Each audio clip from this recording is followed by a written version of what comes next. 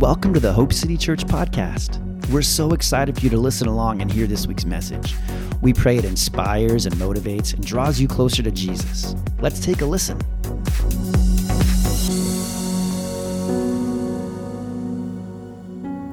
Hey, welcome to the weekend, everybody. We are so glad you're here with us. We've had a great morning in the presence of the Lord, worshiping God, spending time in His presence, and I know that we are going to continue on having a great time together. So I encourage you, grab your Bibles, let's get ready to hear what God is saying to you, because sometimes He speaks to you through the words that maybe I'm talking right now, but God is going to say something that is going to change you and transform you and make your life look new in Him. So I encourage you today, get something ready to write with so that you can keep track of what the Spirit of God says to you.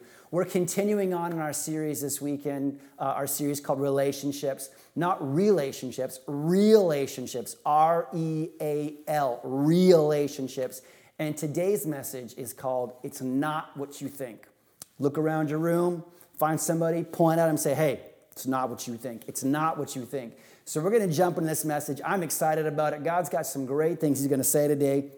So if you have a Bible or a device of some kind, I want you to turn there with me. We're going to go and start in the book of Genesis, of all places. It's not what you think. We're starting in Genesis chapter 29 today. It's not what you think. We're just going all different places.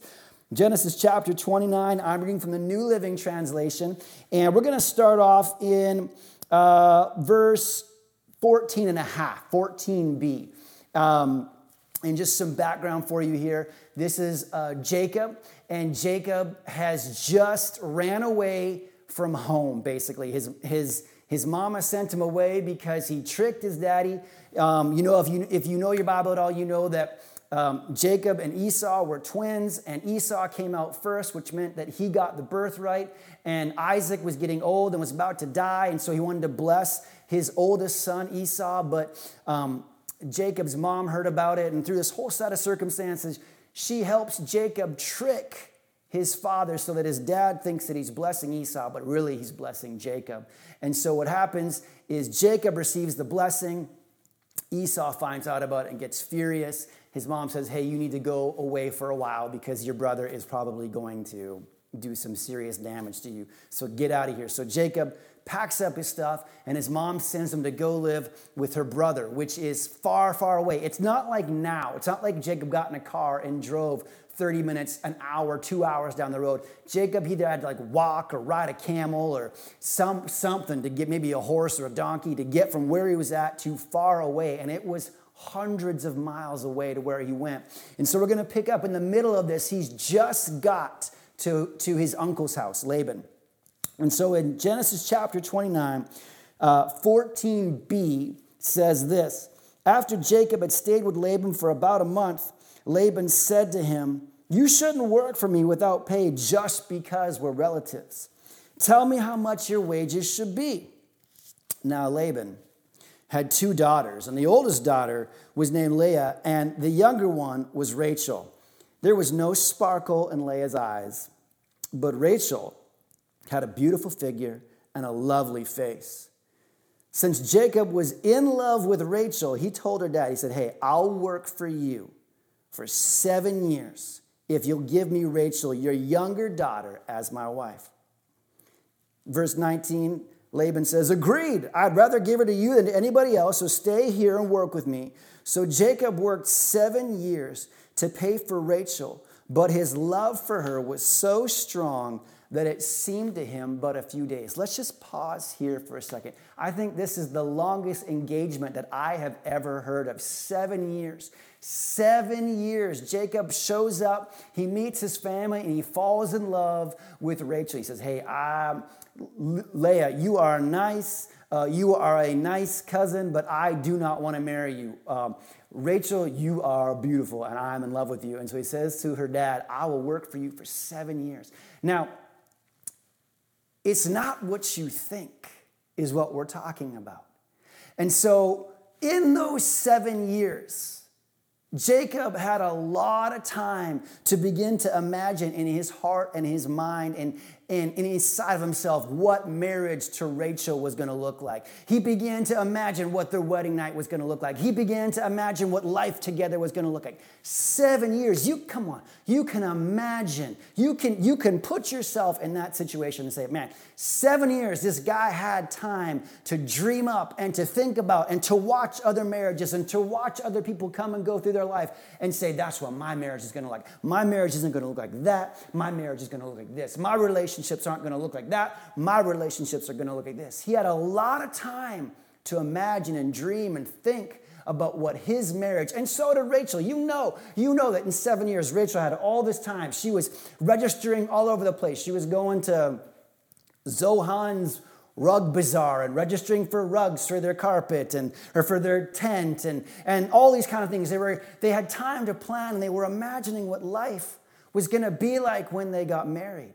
Because it's what we do. It's what we think about. We plan. We make plans. We imagine. We think. We see ourselves in the future. It goes on here, and it says in verse 21, finally the time came for him to marry her, and he said, I've fulfilled my agreement. Now give me my wife so that I can sleep with her. The New Living Translation is very direct here.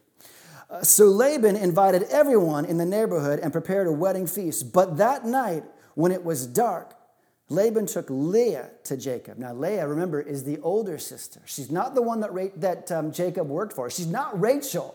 She's not the one that Jacob was in love with. She's not the one that Jacob was dreaming about and imagining his life with. And Rachel was somewhere in the midst where she wasn't involved in this situation. She was waiting to be married to her fiance, and her dad goes and gets her older sister and said, can you imagine that? It says, but in the night when it was dark, Laban took Leah to Jacob, and he slept with her. Laban had given Leah a servant, Zilpah, to be her maid. Now you say, how could somebody sleep with somebody else and not know it was the wrong person? Okay, so just so you know, first of all, this was thousands of years ago when there was no electricity, there was no night lights, there was nothing around to bring illumination. It was candles and stars and moonlight. And what they did back then was they covered these people up in a wedding veil. So it wasn't just the wedding veils we have now that cover part of your face and you can see through them. These wedding veils covered the whole person, covered the whole body. And so it was dark when they brought her in. And so that Jacob didn't really know who was who. He just assumed it was his wife. But his father-in-law did the old switcheroo and brought Leah instead of Rachel. And here's what happens. In verse 25, when Jacob woke up in the morning, it was Leah. It was Leah. When Jacob woke up in the morning, it was Leah. It's not what you think. Some of you today can be sitting around. Listen, this message applies to people who are married. It applies to your close friendships. It applies to your families, your family members. We are talking about it's not what you think. And we're going to talk about what love really is. And it's not what we think it is what we're going to talk about.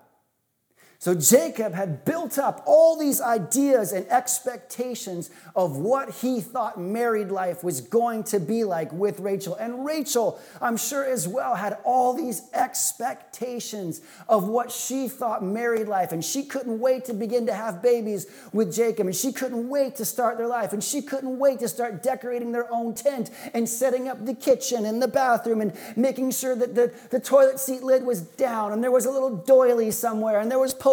She couldn't wait to begin to plan and make their life begin. But what happens is this old switcheroo, and then you see it in the morning, Jacob wakes up and he says, this isn't Rachel, this is Leah, what's going on? And he is furious and he's upset and he's disappointed. Some of you in your life are saying, I am in my marriage, I am disappointed, I am disheartened, I am disillusioned. Maybe you're depressed in your family, in your relationships. Maybe you look at your kids, maybe you look at your spouse, and you're saying, this is not the Rachel I thought I was marrying. Somewhere I married a Rachel, but I ended up with the Leah. How did I go from Rachel to Leah? How did I go from this is what I had at the beginning to here what I have right now today? And you've become disappointed and disheartened. You look around at the relationships, you look at your close friendships, you look at your kids, you look at your spouses, you look at your siblings, you say, this is not the expectation that I had.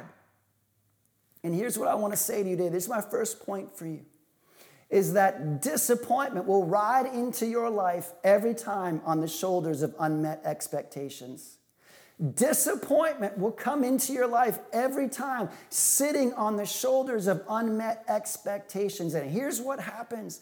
The world and society and culture and media have given us unrealistic expectations of what love and relationships and family are supposed to look like. And so they are shouting for our attention. And so we hear what they're saying, we see what they're saying, we listen to what they're saying, and what you look at and what you listen to and what you think about gets inside of you, and it becomes part of who you are. Can I get an amen?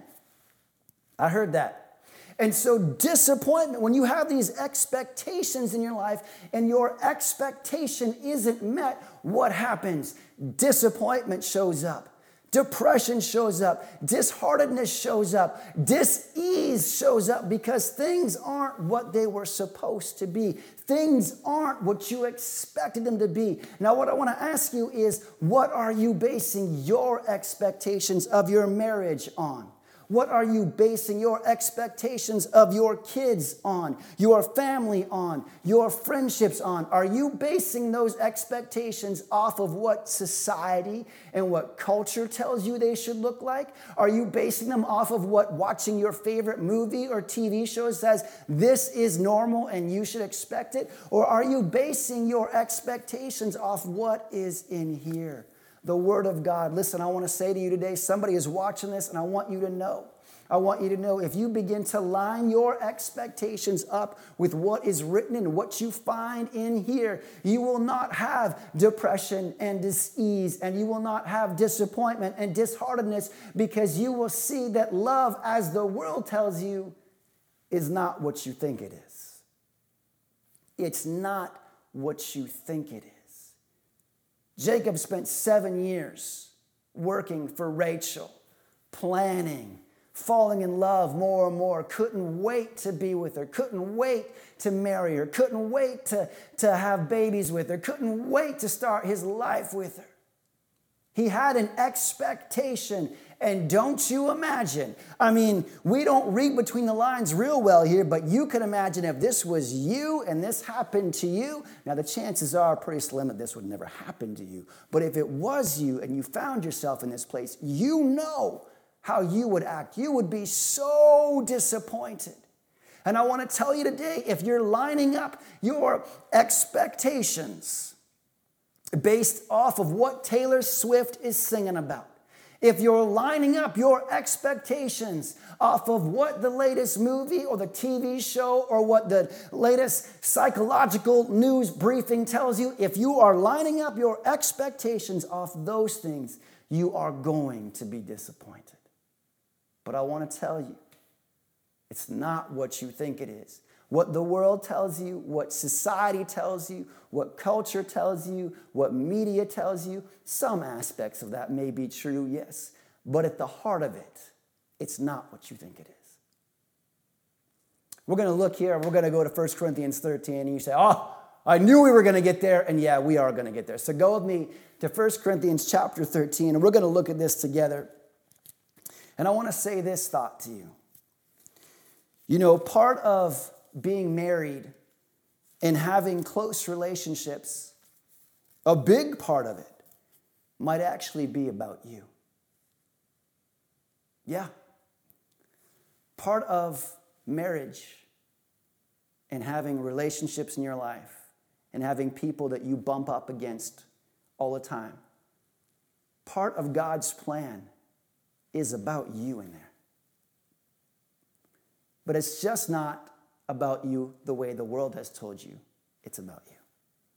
It's not about what you get and receive and how you feel. It's about God working His love in you and refining you and molding you and shaping you and showing you what true love is. The relationships are just the opportunity that he takes to reveal to you what real love is. Are you hearing what I'm saying? Your marriage, your kids, your family, your friends, all those close relationships that you have in your life, all those relationships, God uses those relationships. Yes. It's good to have them and they bring things to you. Yes, I'm not saying that's a bad thing, but what I'm saying beyond some of those things is God uses those relationships. God uses those people. God uses your spouse. God uses your kids. God uses your friends. God uses the times when there's frictions and when you're hurt and when you're misunderstood and when you're having misunderstandings. God uses those times. He uses your relationships as an opportunity to show you how to love properly and to show you what true love really is. So I haven't even got to 1 Corinthians 13 yet, but let's go to 1 Corinthians 13, and we're going to read from verse 4 to the end of verse 7, and then I want to show you something out of here. I'm a visual person, and so we're going to put some words on the screen after we read this, just so you can see it for yourself. It says this: love is patient and kind. Love is not jealous or boastful or proud or rude. It doesn't demand its own way. It's not irritable, and it keeps no record of being wronged. It does not rejoice about injustice, but rejoices whenever the truth wins out. Love never gives up. Love never loses faith. It is always hopeful, and it endures through every circumstance. Isn't that powerful? And as I was preparing for this message, the Lord spoke to me, and he told me to do this. I'm going to try and do this on the screen for you. He told me to put this into 2 columns so that you could see this for yourself, and it really worked for me. And so what I want to do on the screen, I want to show you right now what love is. On one side, I'm going to have love is, and on the other side, I'm going to have love isn't, so that you can see it. So we have that love is patient and love is kind. Love is patient, love is kind. Now let's look at what love is not. It's not jealous, it's not boastful, it's not proud, it's not rude, it's not demanding, and it's not irritable. Love is patient and kind, but it's not jealous or boastful or proud or rude or demanding or irritable. These are the things that love is. Let's see what love does. Love does rejoice in truth winning out. Let's see what love doesn't. Love doesn't keep any record of wrongs. Love doesn't rejoice in injustice. Love doesn't rejoice when bad things win out. So love does rejoice in truth, but it doesn't keep records of wrongs, and it doesn't rejoice in injustice. Now let's take a second and just look at what love's character is. And hang on, I'm going somewhere with this, so just hang on. This is good. This is good for us to see. This is good for us to understand what real love is, because for a lot of us, love is not what we thought it is. For a lot of us, we have based our ideas of love off of what society has told us, off of what culture has presented to us. And see, the thing is that society and media and culture and the world are screaming these things at you. They are bombarding you with, this is what real love is. This is what family dynamics should look like. This is what close friendship should look like. This is what your marriage should look like. And they are screaming them at you. Everywhere you look, there is movies, there's music, there's magazines, there's things everywhere that are constantly bombarding you. But the truth is found in here. And this, unless you open it up, unless you crack this book open, you're not going to know what this book says to you about all of those things. You need this more than anything you need in the world, because everything you're going to find in the world is simply, now hear me, is an imitation of what you will find in here.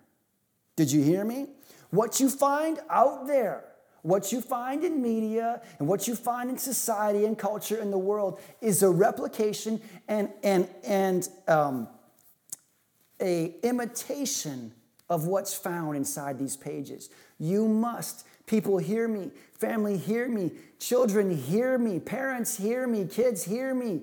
You must open this book and begin to read it and find the life that you need so desperately in these pages. Okay, the character of love we're going to look at. So we looked at what love is, we looked at what love does, and now we're looking at the character of love. It says this.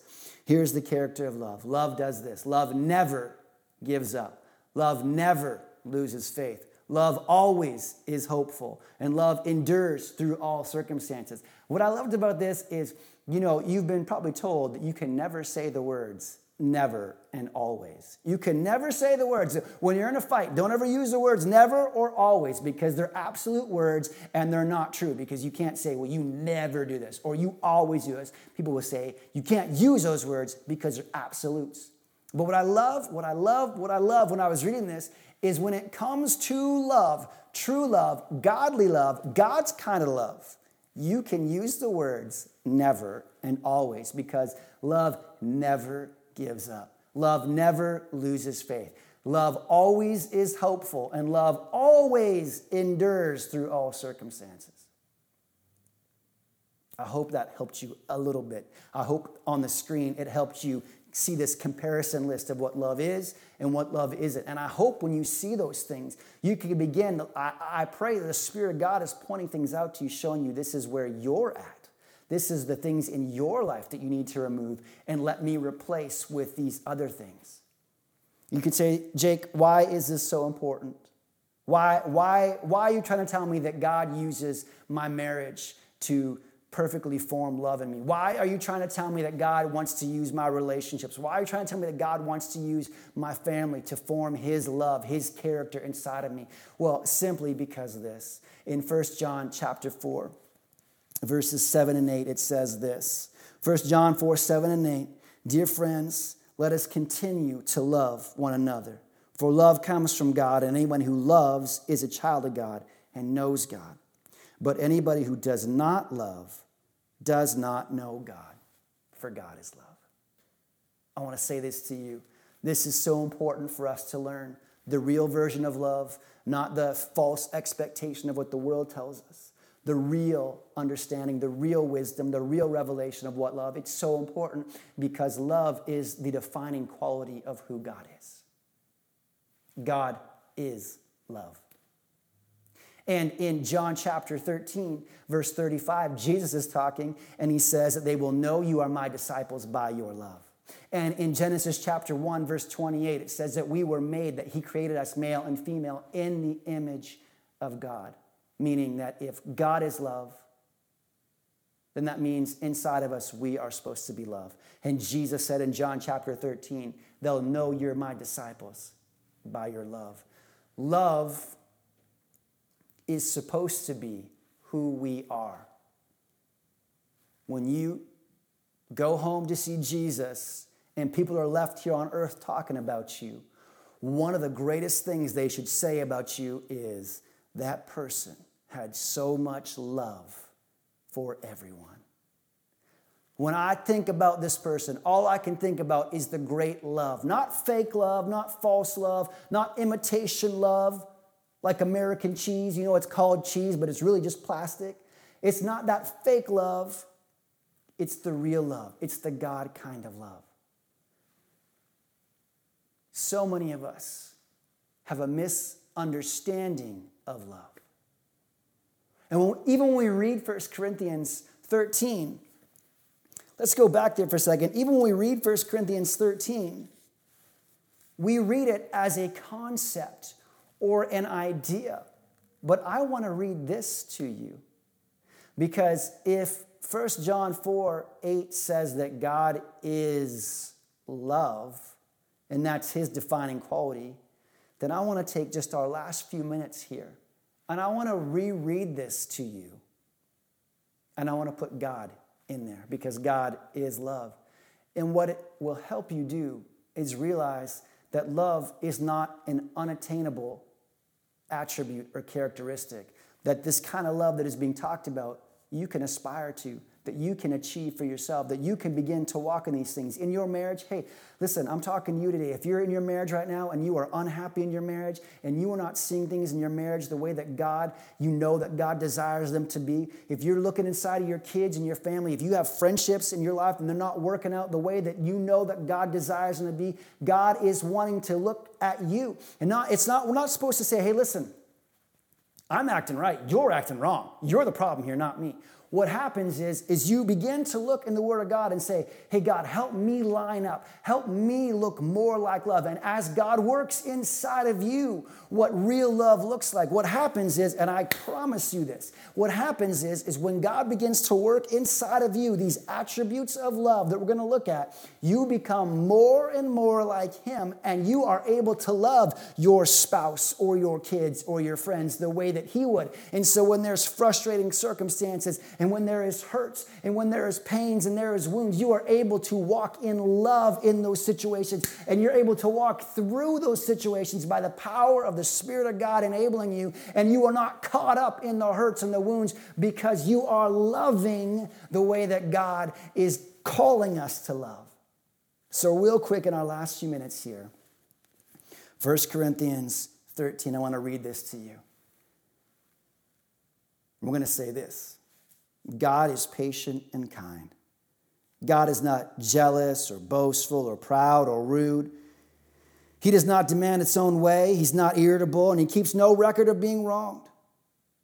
He doesn't rejoice about injustice, but rejoices whenever truth wins out. God never gives up. God never loses faith. God is always hopeful, and God endures through every circumstance. And what I want you to do these last few minutes, I want you to find yourself in this scripture.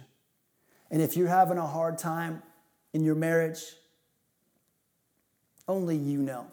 Only you know the deep hurts and wounds. If you're having a hard time in your family, if there's family dynamics at work, if there's division at work, if there's separation at work, if there's things with your kids that you like, I raised you better than this. I raised you to be a Rachel. I had expectations for you, and now you're acting like a Leah. Not that Leah act bad, but the point is that you're expecting one thing and something else is happening. If you can look in your life and see that what is not what you were expecting, I want you to go back and begin to find yourself in these scriptures. Find yourself in this word.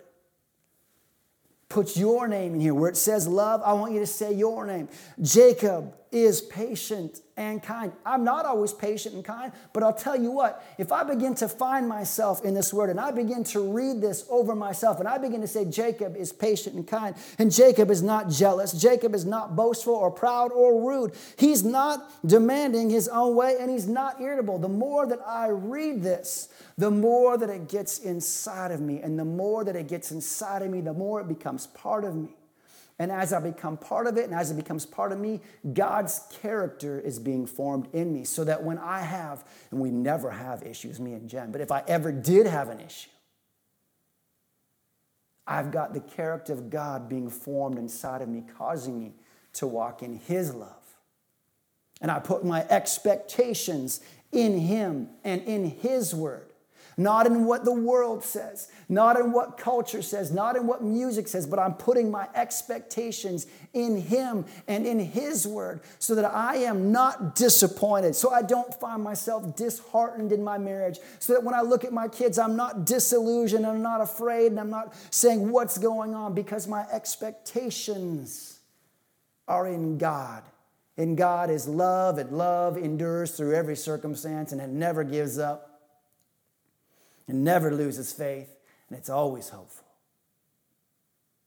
I hope this helps you today.